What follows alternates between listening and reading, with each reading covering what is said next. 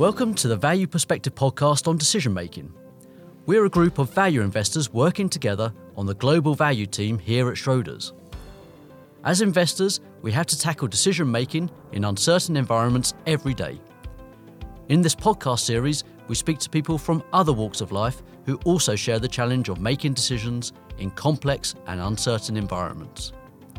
We cover topics such as how to think in probabilities, tools for overcoming psychological biases, and how we can learn and improve decision making in complex environments. We hope you enjoy it. This podcast is for investment professionals only. The value of investments and income from them may go down as well as up, and investors may not get back the amounts originally invested. Past performance is not a guide to future performance. The information is not an offer, solicitation, or recommendation to any of the funds, services, or products, or to adopt any investment strategy. The views and opinions contained herein are those of the individuals to whom they are attributed to. It may not necessarily represent views expressed or reflected in other Schroders communications, strategies, or funds. Hi everyone! This week we have Stacy Havner on the show. Stacy is the founder and CEO of Havner Capital, which is one of the leading independent sales and marketing agencies in financial services, specializing in helping boutiques to raise capital. In fact, they've raised over $8 billion for new discovered funds that have led to over $30 billion in following AUM. Please check out Stacy's LinkedIn page where she shares great advice for sales and marketing in the industry. To chat with Stacy, we're delighted to be joined by former guest and friend of the pod, Charlotte Thorne of CapGen, who co-hosted this episode with Schroders' Andrew Williams. Charlotte, Andrew, and Stacy discuss the power of narrative, storytelling, and the importance of communicating well in a numbers-driven industry. They also talk about common misconceptions around narrative, what successful stories have in common, and how to consider ethics of storytelling. Finally, they also showcase how storytelling can help individuals stand out, even in a big firm. Enjoy. Stacy, I'm exceptionally excited to be here talking to you today. Welcome to the Value Perspective podcast. Thank you so much for having me. I am equally as excited to be here. I've enjoyed prepping for the podcast, and that just means it's going to be even better as we do it live. Brilliant. I'm a huge, can I say fan? Is that the right word? I follow you on LinkedIn. I love all the content that you produce. Thank you. Yes. For those of our listeners that haven't heard of you, though, do you mind just telling us what you're all about? Sure, I'd be happy to. Backstories are my favorite thing, and I'm always happy to share mine. So I'm Stacy Havner. I'm the founder of a sales and marketing agency here in Newport, Rhode Island in the States, and we help investment boutiques grow. So the system we use has helped clients raise $8 billion that has led to $30 billion in follow-on AUM. And the sort of asterisk I'll put on that is these are new, undiscovered, or startup funds. So, for a large company, that's a drop in the bucket. But when you are launching something, these are very, very meaningful assets. And I'll share that none of what I just told you makes any sense on paper, right? Not for those fund companies, not for those boutiques, and not for me. I did not set out to work on Wall Street. I'm a blue-collar girl from a working-class town who got the wrong degree from the wrong school. And I wanted to be a college professor. I wanted to be a literature professor. I wanted to write. I wanted to tell stories. But I also paid my way through undergrad, and I was going to have to pay my way through grad school.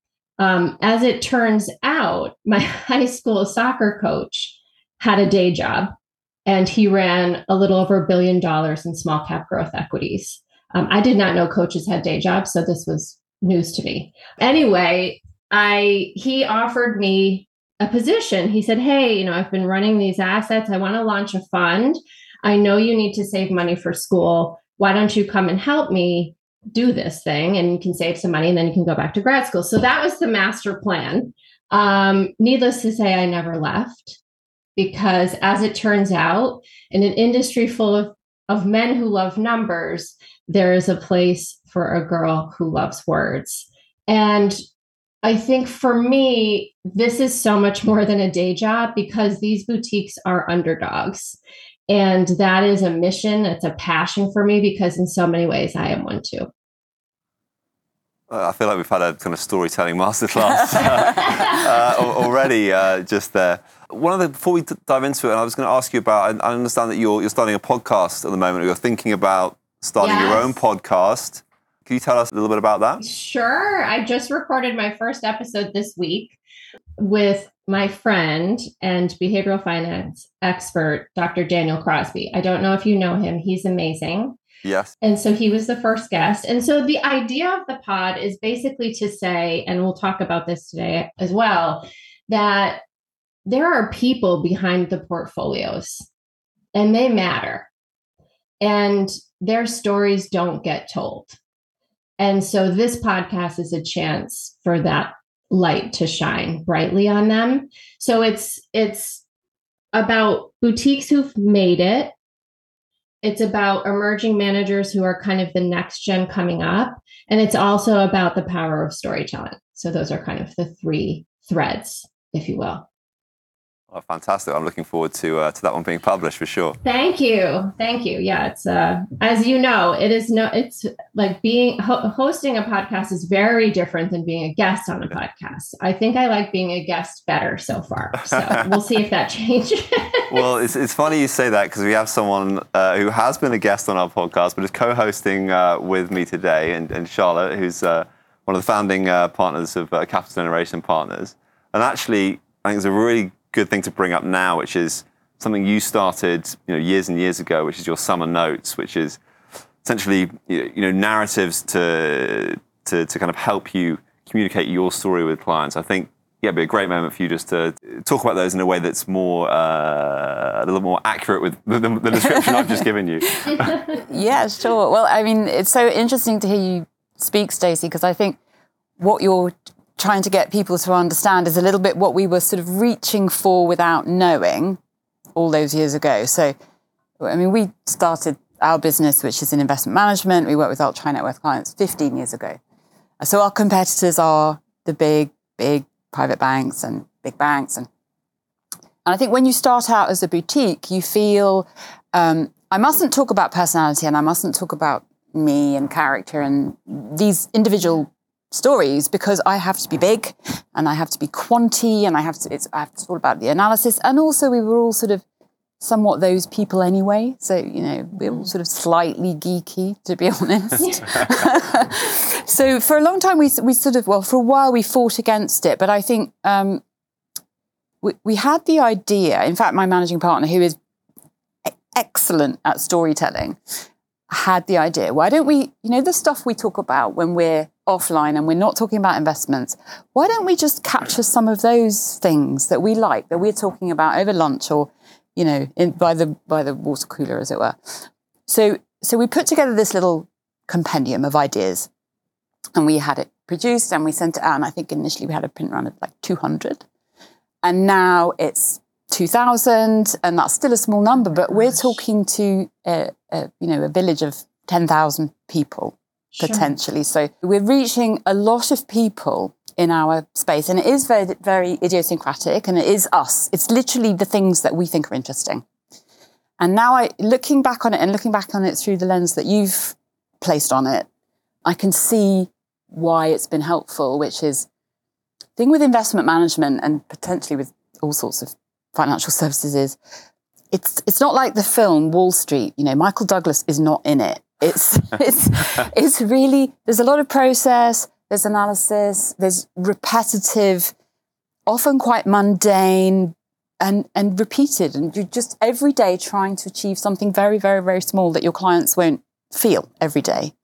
So, and sometimes it's, disappointing ear. So how do you keep your clients alongside you when you're having these sort of disappointing moments or they're just like, oh, I'm just bored. I'm bored of talking to you about this. So actually, I think one of the things that we found Summer Notes does for us in terms of talking with our clients is just say, look, if you like the sound of what we talk about in our lunchroom, maybe you'll like working with us. Maybe we'll share some ideas. Maybe it's just fun and you'll keep it in your downstairs loo and look at it every now and again and have a fond thought about us. And in the meantime, we're working hard on your investments. Yeah. And, Yes. And so actually, it's exactly as you've said, letting out a little bit of character and personality ended up being something that isn't very often done in our industry and ended up being something quite powerful and distinctive. So I actually wish we'd had this conversation 15 years ago. we could spend the whole podcast talking about just that move that you made and why it works so well. But you couldn't have done a better thing, even though you might have not realized what you were leaning into without hindsight. But now you look back and say, oh my gosh, this is doing something. And it's sort of like, you don't know why, but then the results are very tangible. And that authenticity is what's missing, especially in our space. And we can talk more about that.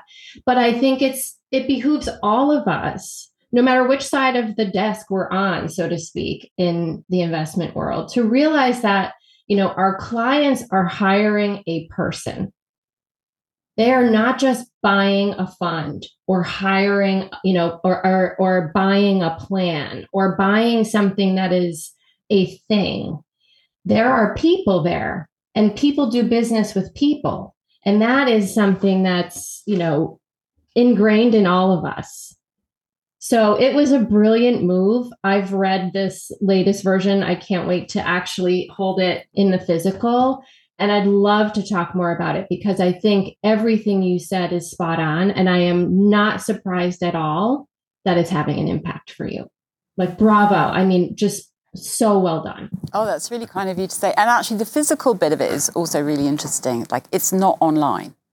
We don't do any Google optimization. It's just a physical book. And that's quite interesting. That like brings you back to the person, the thing. We're human. We're animal humans. And we like to have objects that we could sit and hold and feel.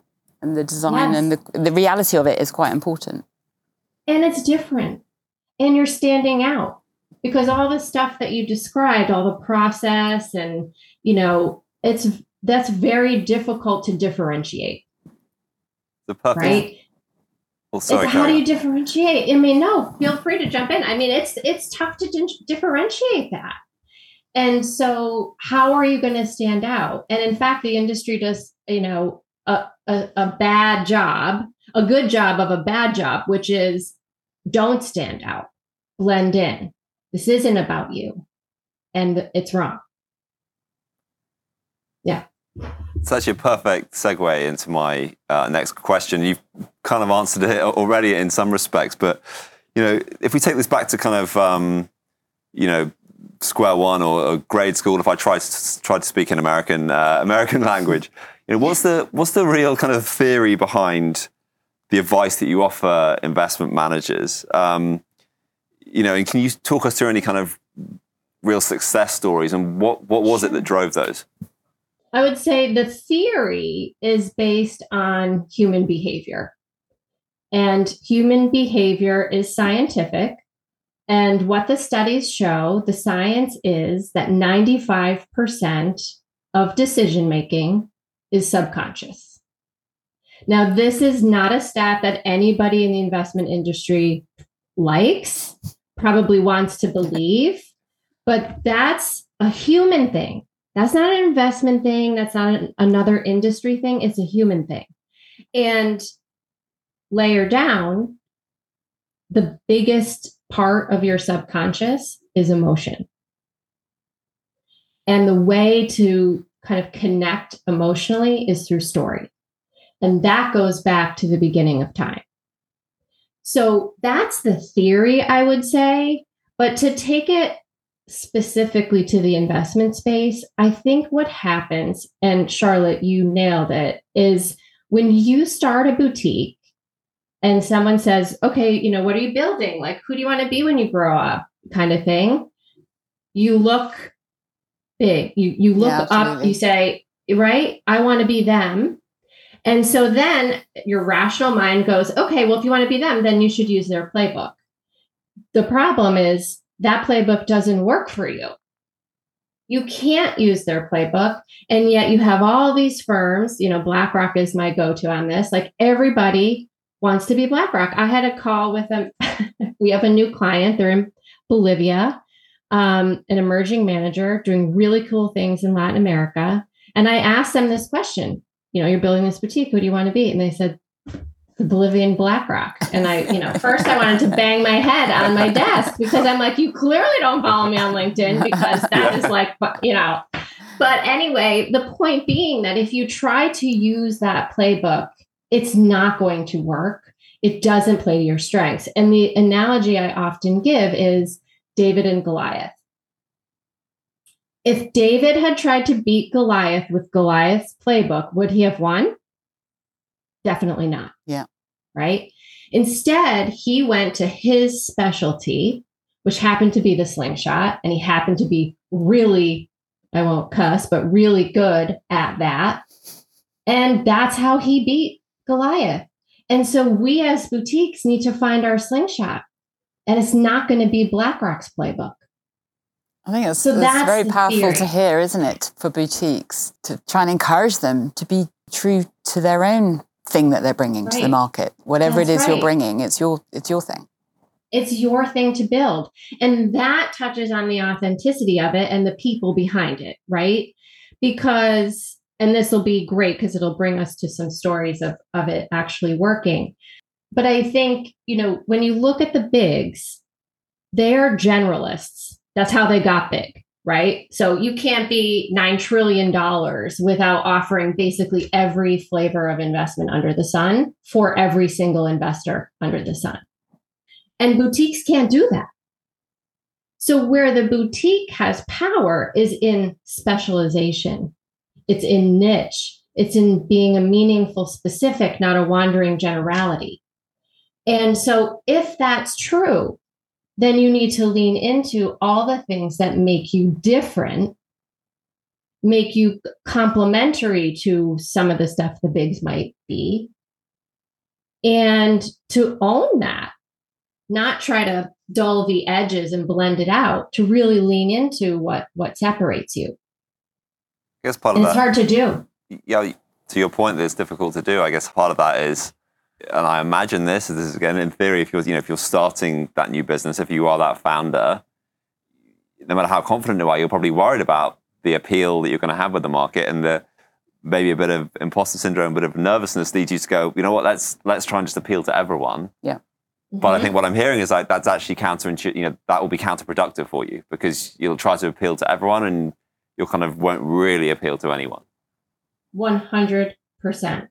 And that there's this concept of, sort of magnetism, like being magnetic.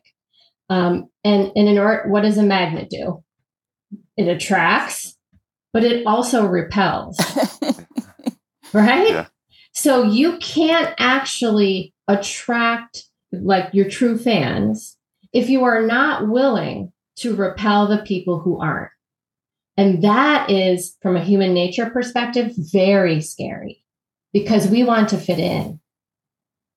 And there needs to be a certain amount of confidence in your positioning and maybe to have had some success before you feel you can afford to repel people.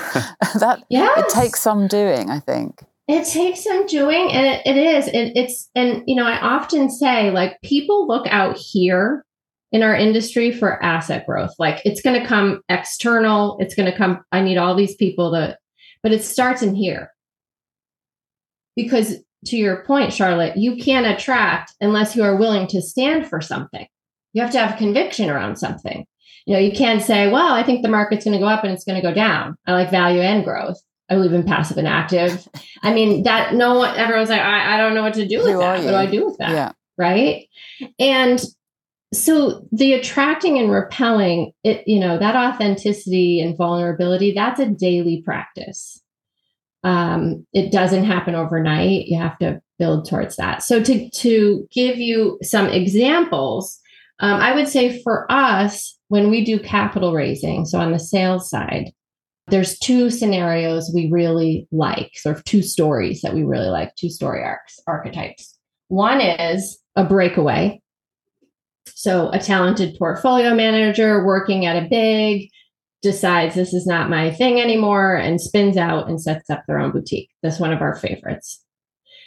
Probably our favorite. My favorite anyway. Then the second one is an institutional firm decides to launch a new fund for a new channel. Okay? Because that also has a very similar storyline behind it. So I'll give you an example of the breakaway, and then you tell me, because I don't want this to go long in the tooth. We can move on, but the breakaway stories are great. So we have a client who worked for a large specialty boutique, but they had about 60 billion. They were sort of considered the father of concentrated growth investing here in the US. And our client, Tom, was I don't know what employee number he was, but let's just say it was 10. He was there very early when they had about 200 million under management. And the founder of this company was his mentor. So here's Tom working with the founder of the company. They're building these specialty portfolios, concentrated growth, and it's working and they're growing, et cetera. And the company is growing and the assets are growing. And this arc, by the way, is very common. So they start hitting these double-digit billions and things start changing. It's harder to deploy this capital. The alpha is starting to degrade. Now you have more portfolio managers who are at the table trying to make decisions. And the tipping point is that, the founder retires. And then the dynamic and the kind of feel of the place really changes. And so Tom says, look, I miss what it was. I miss how we served our clients then. I miss how our process worked then. And I'm going to go set up my own thing. So he does. He partners with us, and he's doing amazing.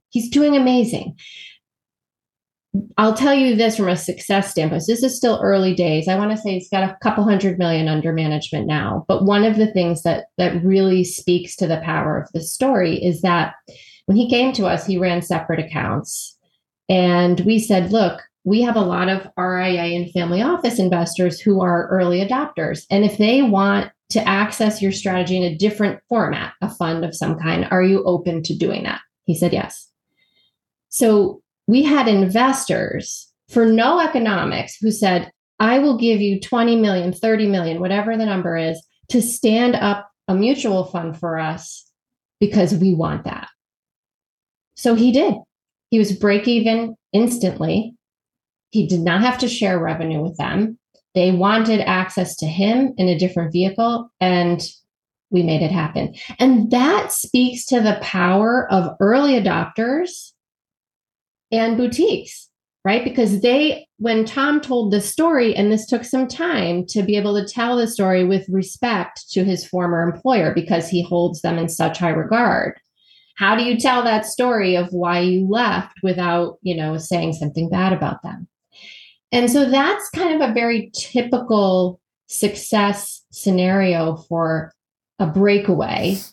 And the story is everything there. I actually really recognize that story. So it's really nice to hear from another angle. I really recognize that story. Thinking a bit about how it is for a client to receive some of this storytelling. I think there's early adopters, and I can see that they are by nature, you've probably got a taxonomy about this, but by nature they're open and they may be curious and they may be too curious and they're open to all sorts of things and maybe some of it's nonsense, but they're open. And one of the things about, this is specific to us, but our client base is ultra high net worth clients who are sold to all the time and they hate it. They hate it. Of course they do. And they just want to close everything down. And obviously I'm not ultra high net worth, but I have had the experience recently of going to a conference and just, saying a few words at a conference, and then you're bombarded with sales stuff afterwards. And it's just so oppressive and overwhelming. And actually there's all this admin to do after a conference, not on the content, but on getting rid of the sales stuff that comes to your email. So I just wonder, how do you encourage boutiques to tell their stories to people who are really sick of being sold to, and how do you help them understand what those clients are really looking for? Because of course they still need investment solutions. So how do you help them get over that hurdle? So it's such a great question, and it's so true. And here's the thing: no one wants to be sold. That just stinks. Like, no one, that's a horrible vibe to feel. it's also a horrible vibe to deliver. Like if I come in and I'm pitching you, I don't want to do that, nor does the person receiving that pitch want to receive it, right? So part of it is a complete and utter mindset shift that says, kind of goes back to attract and repel. I'm just going to tell you who I am and what I'm about. And, we can go through all the different stories. And if that is something that you vibe with, great, we should keep talking. And if you're like, yuck, this isn't for me, no harm, no foul. The second best answer is no. Yeah. And so if you're not, so I often say, like, if you go into a meeting, so where are you aiming with your narrative? Where are you aiming? If you're pitching, are you aiming here, which is mostly what investment people do? Are you aiming here, which is where the decision actually happens? Or worse, the worst, are you aiming at their wallet? And that is, again, that's sort of a construct that needs to be broken, because the pitch is what everyone talks about. Yeah. And yet that is the worst for both sides.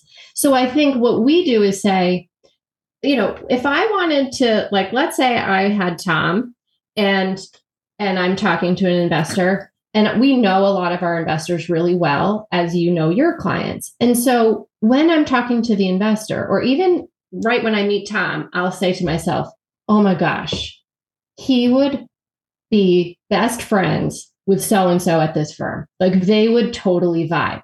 Now, I might be wrong, but my gut is, wow, they are going to totally hit it off. And so when I would suggest that they meet, I don't say, well, Tom is launching a, concentrated growth strategy, and right now it's separate accounts. And do you want to hear about it? That's not it. It's more, here is who he is, and his story is really cool, and he's a great person, and so are you. And I just think you guys would hit it off. Do you want to have a cup of coffee? That is different.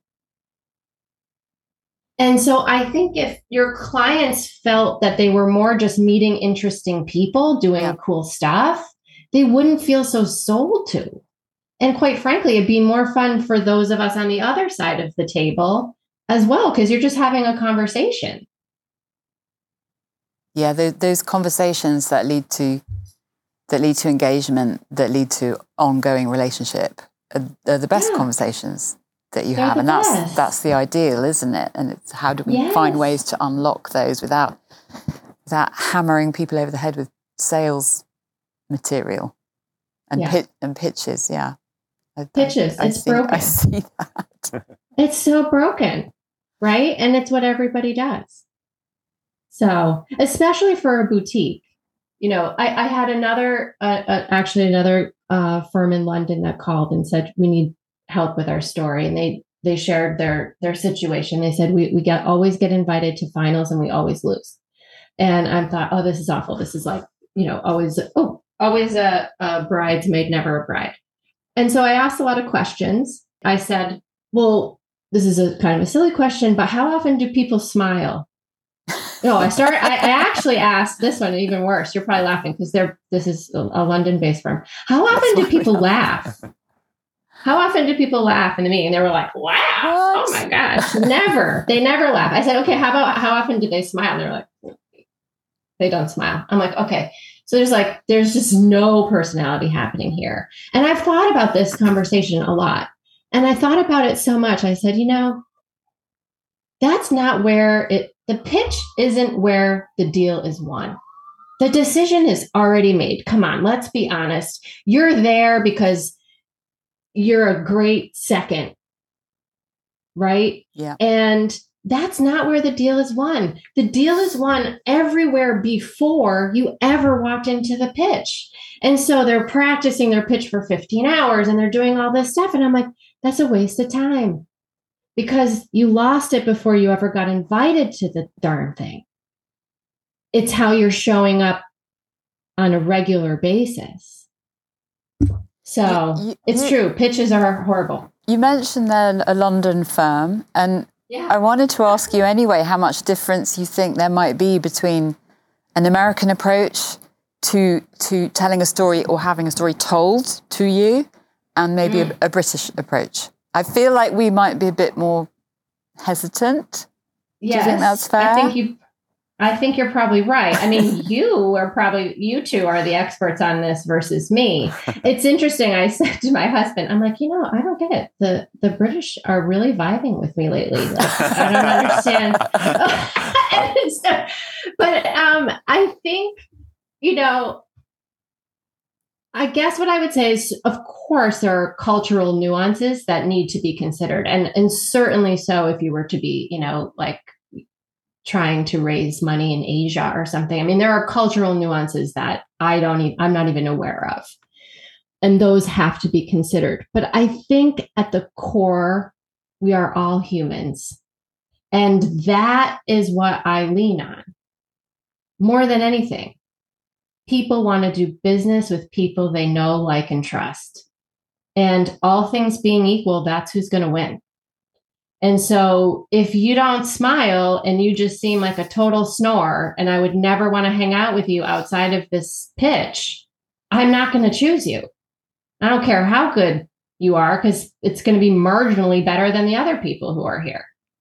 So true. Isn't it? It's so true. You've got my mind going into overdrive about how many times people laugh at my pictures. And then the second order thing is, are they laughing with me or at me? That's true. But it would be okay. It would be okay if they laughed at you. And I feel like I am totally hijacking this podcast because you probably have questions. And every time you say something, it makes me think of something. So I'm going to button it for a second and let you drive.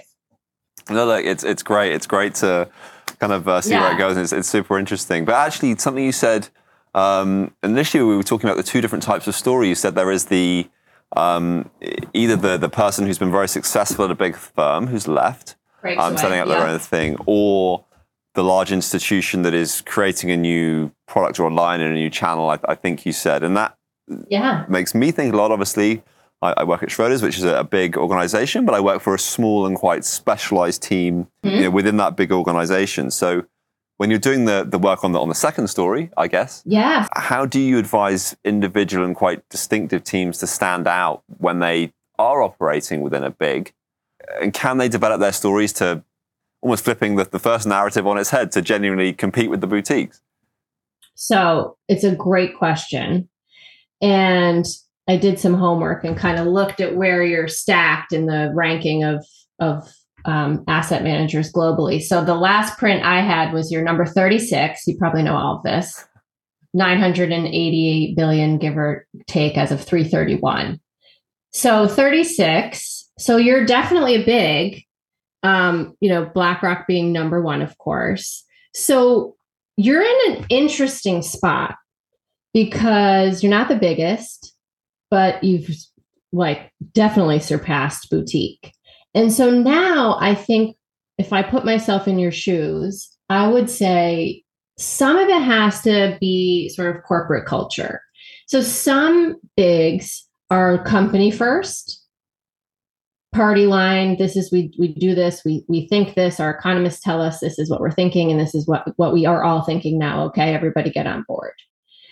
It's hard to differentiate in an organization that is very top down, right?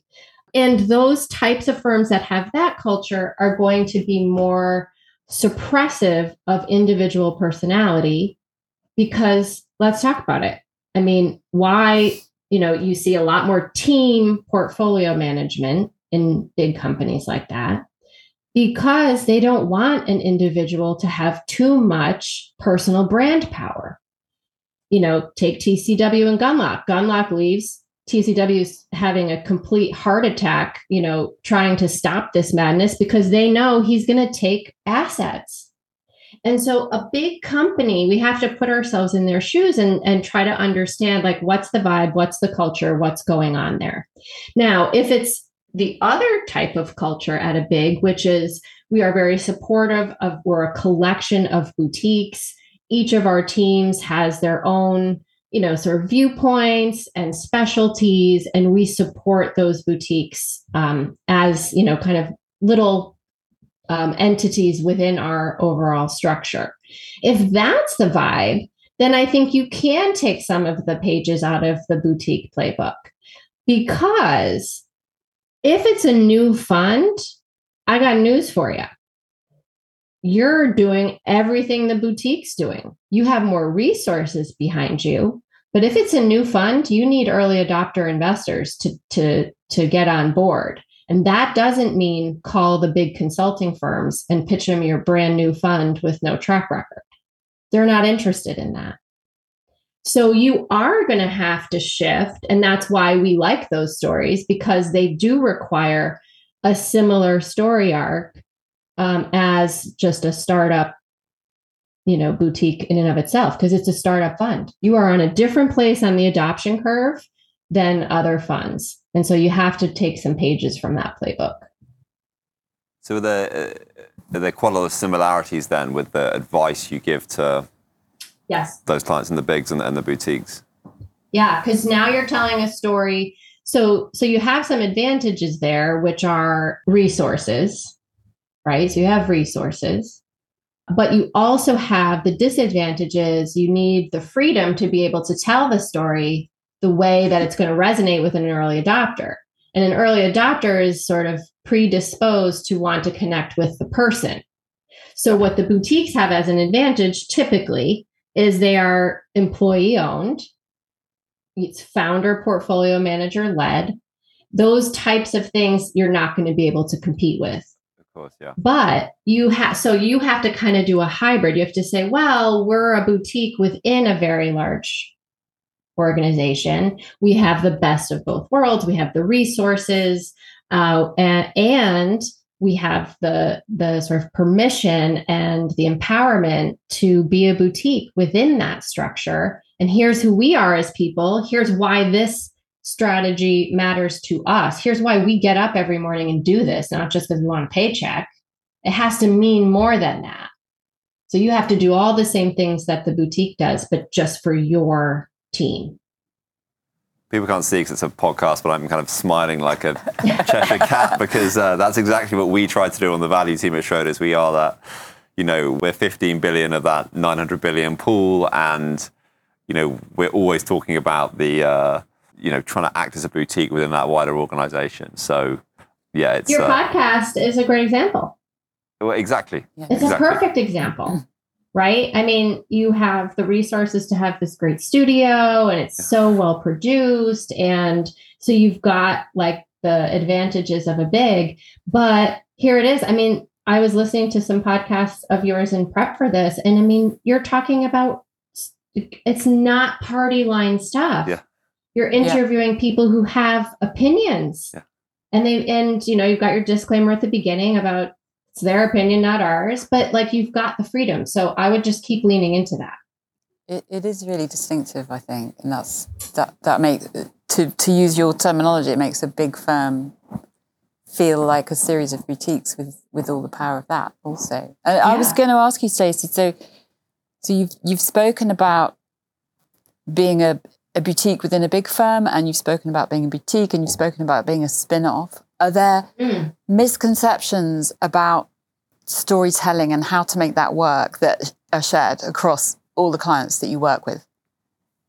I mean, they come to us and we say, okay, we're going to work on storytelling. And they go, oh gosh, what did I just sign up for? Like that kind of a misconception. Do you find there's a common set of hesitations and concerns and neuroses that people have? Yes. Oh my gosh. Okay. The last word there is perfect. So here's the challenge. I mean, there are a lot of challenges, but here are some of the common ones. I think, again, because typically for us, we are working with the portfolio manager, often the founder. And we all know what the psychographic is of a portfolio manager, right? Are they happy to go do sales and marketing? Not really. Like, are they happy to even step out from behind their Bloomberg? Not really. Okay. So this is a huge ask. Okay. And so what happens is, like the first time we do storytelling with them, they are so uncomfortable. Yeah. I mean, like sometimes visibly uncomfortable because we're asking them to do something they've never been asked. they've spent their entire career being told that no one cares. And by the way, this is not their language. They are far more comfortable speaking in numbers and data and statistics than they are in words. And so where they want to go, whenever you get nervous, you go to your comfort zone. And so you probably recognize this pattern, but when you're in a meeting with a portfolio manager, they instantly, you'll be like, okay, tell your story. And if they're nervous, they're going to be like, start the story. And that makes me think of my portfolio. Like, you're like, wow, whoa, how did that? No, back up. They want to go to their comfort zone. And that's the market, their portfolio, maybe performance, some stats, some data. They really are not comfortable talking about themselves, their team, their values. So usually when it starts, we get a lot of, I prefer to do those calls with the portfolio manager without anybody else there. Because sometimes if there's an audience, it's even harder for them. So they have to practice just telling it to me. And if I really feel that we're struggling, and it happens often, one of the things that's been a big unlock is I will just ask them about their mentor. Tell me a story about your mentor. And it brings them from here to here. From your head to your heart, I'm adding there. Oh, sorry, that's right. You can't see me. Sorry. From your head to your heart. Thank you, Charlotte.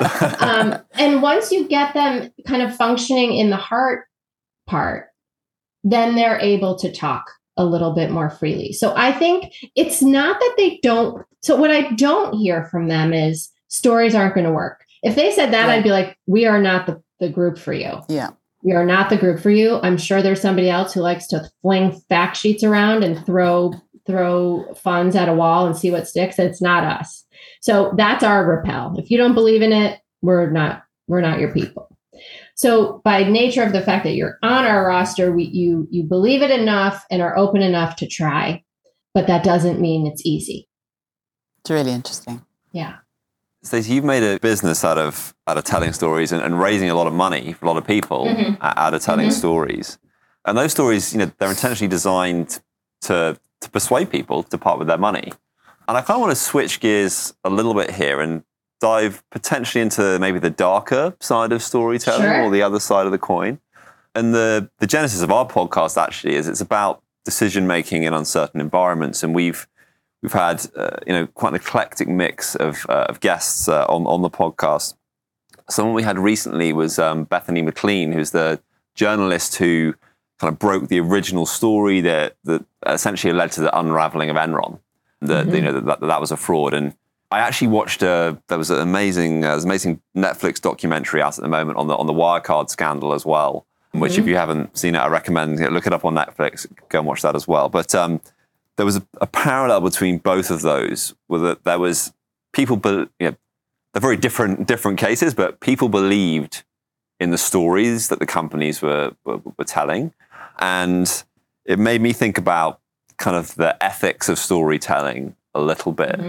So I kind of hopefully get your thoughts on that, unpack the ethics a bit, and then also ask you, are there any sort of telltale signs from your experience to kind of spot a phony, to spot the person that's just trying to spin you a yarn and get you to part with your money and is inauthentic, I guess?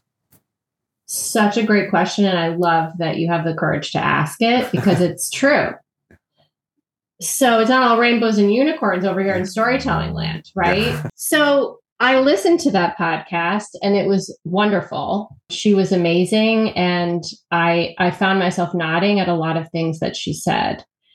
I think so let's just start up here for a second. I think there's a perception that only, okay, I won't say it that way. I will say that often people will say to me, you must have crappy managers because you are focused on telling stories. If you had good managers, then you wouldn't need to do storytelling. And my question is, so do you think that good managers don't have a story? Because they do. Every person has a story. And so there is kind of a knock that storytelling is lipstick on a pig sort of thing.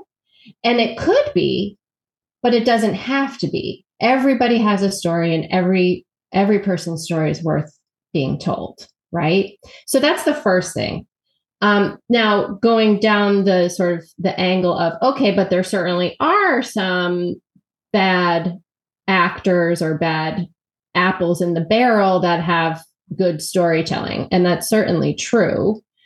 From an ethical perspective, I mean, bad actors and bad people are going to do bad things. Like, that's just part of it. I think where storytelling gets knocked is because the decision-making happens 95% subconsciously, and we know that the emotions are a big part of that.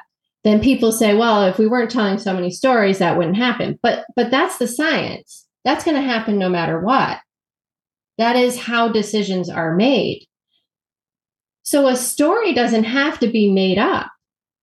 Like, if I tell a backstory of a portfolio manager where they worked, that's data. Those are facts. I didn't make it up that Tom worked at this company. Like, he freaking worked there. Those are facts. So the problem is when the narrative has no basis. Sure. The data, so the way that, in my mind, how I sort of envision the party of storytelling and decision making happening is, the heart says, whoa, this is like really hitting for me. I am vibing on this. I am going to pass the baton to my friend over here, the mind, and the mind is going to tell me if I was right or if I'm totally off base. If that part doesn't happen, the baton toss, now you got a problem. Because the heart liked it, made the decision, see you later. The mind has to have a role, and the role is to make sure that we're good, right? I need the data to test and make sure that this is a sound decision. And so it's both of them. It's just that the data is after. It's really interesting because do you feel that people in our industry believe it's the other way around?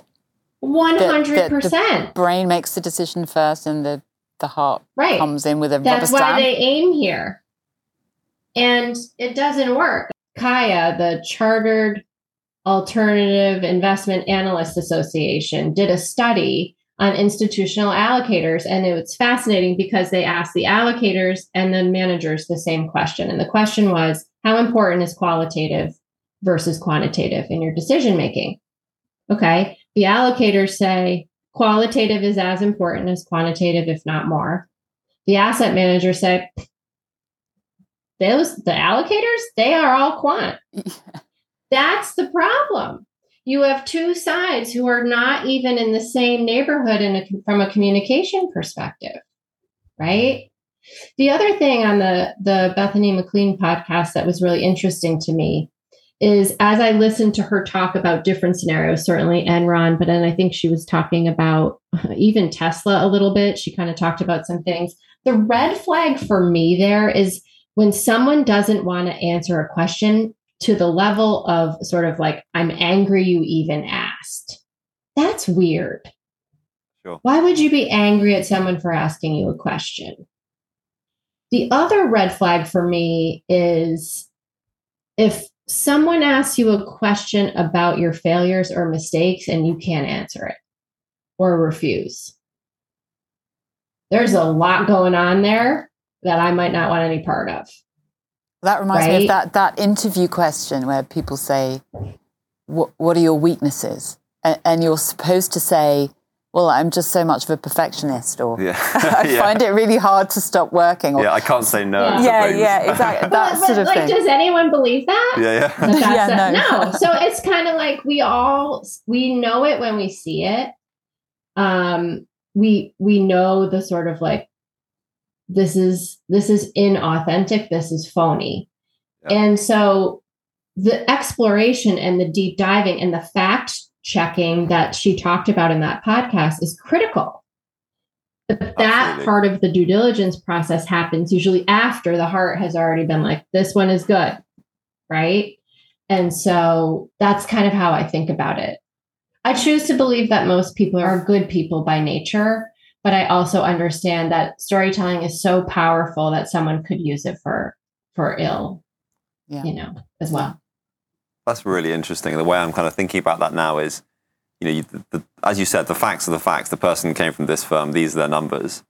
But if you had, person A and person B and the facts are identical, and one had a great story and one didn't have a story, like we know which one would be more successful. And I guess the skill, as you say, is, you can fact check the facts, but it's weaving those facts into the narrative at the appropriate moment to drive the decision making. Because as you say, should narratives drive decisions? What was one of our questions? I think it's actually a silly question because they do. Yeah, that's right. And that would be my response. Yeah. I don't know if they should or shouldn't, but that's what happens. Exactly. So we have to all recognize that is happening, whether we like it or not. But I think you nailed it. You nailed it with that comment. You really did. Take that one. It's actually quite liberating to think about it that way. We can actually stop having this argument about fact versus fiction and narrative people versus maths people. It's the narrative. You have to have the maths right, but that's the way the decision making goes. That's actually really liberating. Yeah, and it should be, because I think, what it says is it's your choice whether you want to tell your story or not. That's your decision. And some people don't want to. Some people want the website that literally says nothing. Like, I'm a hedge fund and look at me, I'm so exclusive that all I have is like a picture of New York City and my address. And that's fine. If that works for you and that's your vibe, there's a certain group of people that will vibe with that. But the rest of us, like that, you can choose to tell it or not, but you have one. It's there for you. So we're also big fans of Robert Cialdini on this podcast. We all are, and his work and his books on influence and things. And something that made me think is very specific to our role as a value team within Schroders about when we're telling stories to engage clients. So the way I often think about this is value in lots of ways is kind of using bad headlines to make great investments. And there's often, but to us that sounds really, really alluring, but to clients that can sound pretty scary. We're often saying things about negative things happening in the market or on specific stocks. These are companies that are going through hard times and the headlines are awful and the earnings are going through the floor, but trust us, in a few years we'll see through that and there's a great opportunity. And that is what makes the value premium. It's that overshooting of euphoria and optimism on the upside and too much pessimism on the downside. And we need to be unemotional and see through that. And yet, to appeal to you, I'm trying to appeal to your emotions. So how do you kind of square that circle when you're framing something you're trying to sell something which is counterintuitive and unemotional and yet appeal to people's emotions when they're making decisions? It's a great question. And I love Cialdini's work. So framing, definitely kind of going back to the previous question, framing has that's a negative connotation around framing, right? Like you're framing this, it's like spin. And so before we dive into this, let's step back a second. Let's put ourselves into the shoes of the person receiving this story that you're going to tell. Okay. So what are they afraid of? If you tell that story you just described, like, bad headlines create good opportunities. What are they feeling when they hear this story? Can't be you have to be them. So maybe Charlotte, this is a good one for you, because what would your clients hear if we're talking about bad headline? What are they worried about? They're worried about protecting themselves. They're worried about staying safe. They're worried about fallout in the rest of the market. Right. They're worried. Human behavior. People are more concerned with losing money than they are with generating gains. Yeah, loss aversion right there. Loss aversion. Yeah. So when you lead with, here's a company that's just had a massive loss, what triggers for the person receiving that? I don't like loss. Yeah. So this is a horrible combo for me, right? So we have to know. So that exercise of sort of really trying to get to the root of how is the person receiving this going to feel. So if we want to tell a good story, we have to address that, because just saying it is probably going to help. So when you tell that story, there's two ways you can do it. It's a little bit of what we call a job story. So basically what you're going to explain, like, so we're value investors, and this is kind of the role we play in your portfolio. You have a whole bunch of stuff that, is, well, not a whole bunch, but you have some exposure to things that are trending, they're growing, there's growth. And then you want to balance that out with value, right? So I don't know how sophisticated this person is we're talking to, but even if they are sophisticated, you want to get to the root of, you need things you need zigging and zagging. Okay. We can't just all be zigging or we're going to have big problems. And certainly you have a backdrop for value that is very interesting. I mean, it's been kicked in the teeth for more than 10 years and is starting to come back.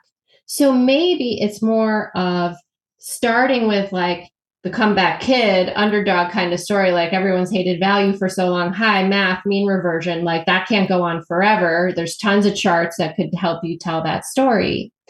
And more specifically, when you're talking about companies, I think the way to bring it to life is with what we call an impact story.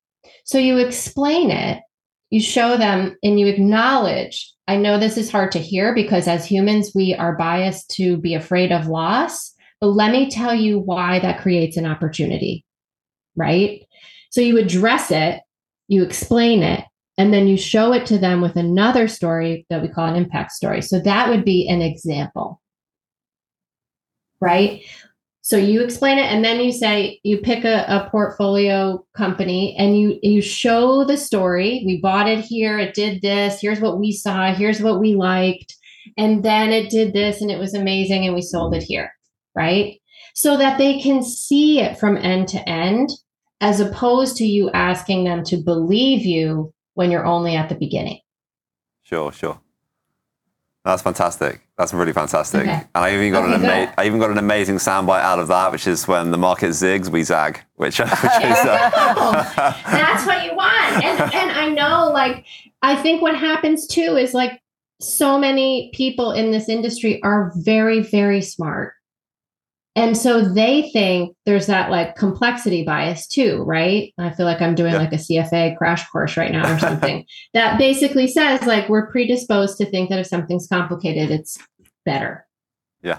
And as intelligent people, we think too, like it can't be this simple. It can't be this simple explanation that's going to hit home. I got to go to the most esoteric, give me all the Greek stats. Let me just talk about convexity or some stuff that no one's going to understand.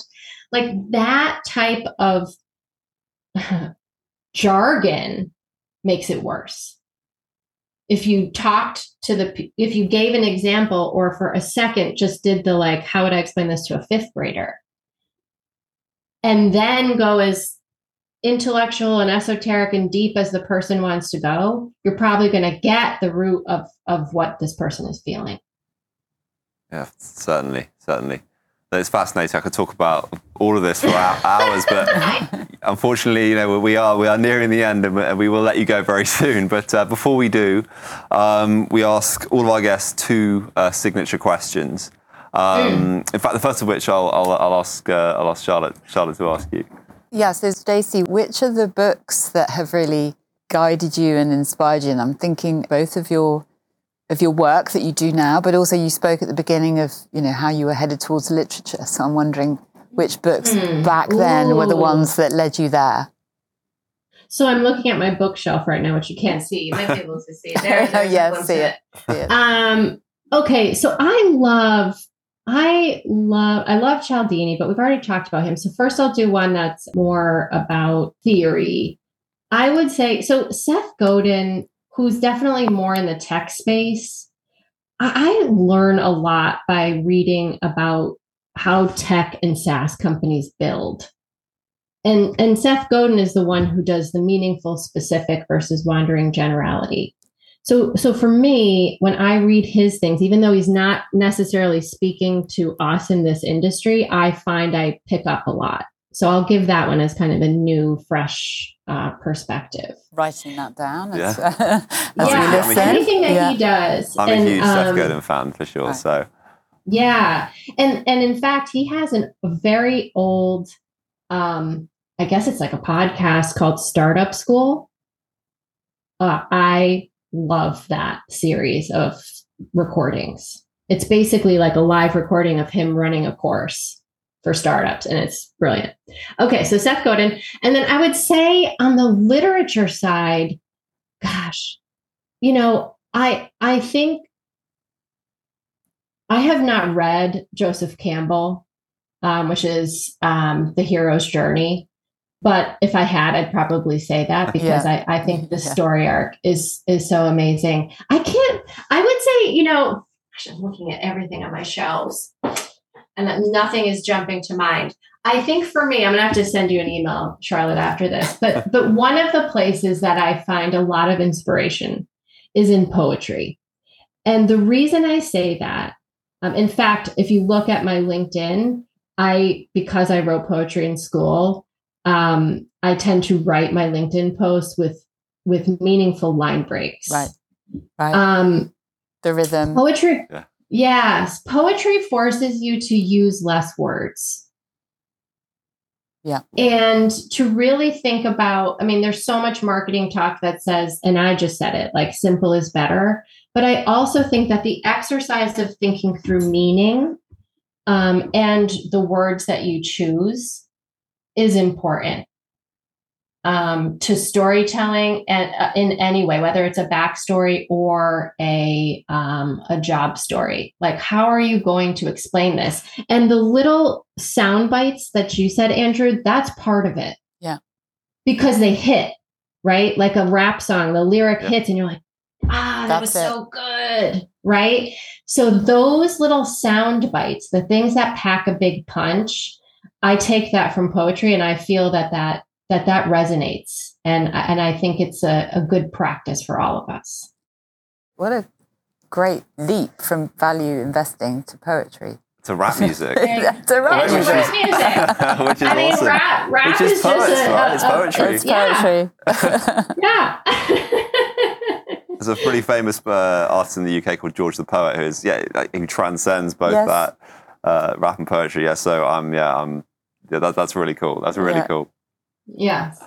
So our final signature question is: are you able to give us an example? And this is harking back to decision making and the kind of the crucible of why we started the podcast, really. But we often on our team people often think in terms of the outcomes of their decisions, but often outcomes can actually be a pretty lousy teacher quite often, and you should actually think about the process that led you to making that decision, more than just thinking, oh, I had a bad outcome, I'll never do that again, or I had a great outcome, I'll definitely do that again. So do you have any examples this can be professionally, personally, of where you've had a poor outcome, but it was genuinely due to a poor process rather than just bad luck? Oh my gosh. Hi, like daily. I think if we're doing it right, my soccer coach, so I guess we're ending where we began. Yeah. My soccer coach would say to us, if you're not falling down on the practice field, you're not trying hard enough. And I think part of that, you want to have a process that's systematized, that's repeatable, that's scalable, but you also don't want to get complacent. Right? Yeah. You want to keep pushing yourself because things change and you want to make sure, like, is this still it? Is there anything I need to add? I have a process of how to uncover someone's backstory. And it has everything to do with the person I was sharing with you. Like, I want, to do the same. This just happened the other day. So I went in with this, this is how I do it. And I'm doing it and it's bombing. And this doesn't happen to me. Like, it's one of those like, what? This isn't working. What is happening here? I'm starting to get frustrated with the client, and I'm like, it's not them. I can't find the story. And luckily, I mean, it wasn't even me. I was almost just like, I need 5 because I don't know. I gotta figure this out. But luckily, there was more than one person in the meeting, and they raised their hand and said, "Can I tell you a story I think you'd like?" I was like, "This is great." Well, they went from the portfolio manager, which is who I was focused on, to the family. So this is the Bolivia story again. Right. The family that owned this large holding company. It's like one of the wealthiest families in Latin America. And he told me their story. And I was like, there it is. Yeah. That was totally my bad, that I didn't really understand where the magic of the story was. It still was with people. I had just been focused on what typically for me is the portfolio manager. And here it was the people behind the portfolio manager. So the portfolio manager's behind the portfolio, but there were even, there was people behind him. And that was where the magic was. And so I can't even say that I recognized my own mistake there. I got saved by the client. But my goodness, from a red flag checklist perspective, I was like, write down, like, if it's not working with the person, try to go a level up. Normally I keep going, level down. Yeah. It was an incredible learning for me. That's fantastic. I think it's one of the most insightful that's a great, answers we've ever had. Story. And I actually love, we've, as you said, we've ended where we've started, which is a perfect kind of narrative as well. Yes. Yes. Well, Stacey, it's been absolutely fantastic to have you on the podcast today. I've had an incredible time. Yeah. And just thank you so much. Thank you so much for joining us. Oh gosh. Well, same. The feeling is mutual. I have enjoyed every minute. I feel like I have so many questions for you. About summer notes, and just, I was very much, like I said, the prep for this was so much fun. So if I'm in London, I'm going to call and we're going to have a cup of coffee and we can talk more. It was awesome. Thank you for having me. Please do. That'd be amazing. We would love that.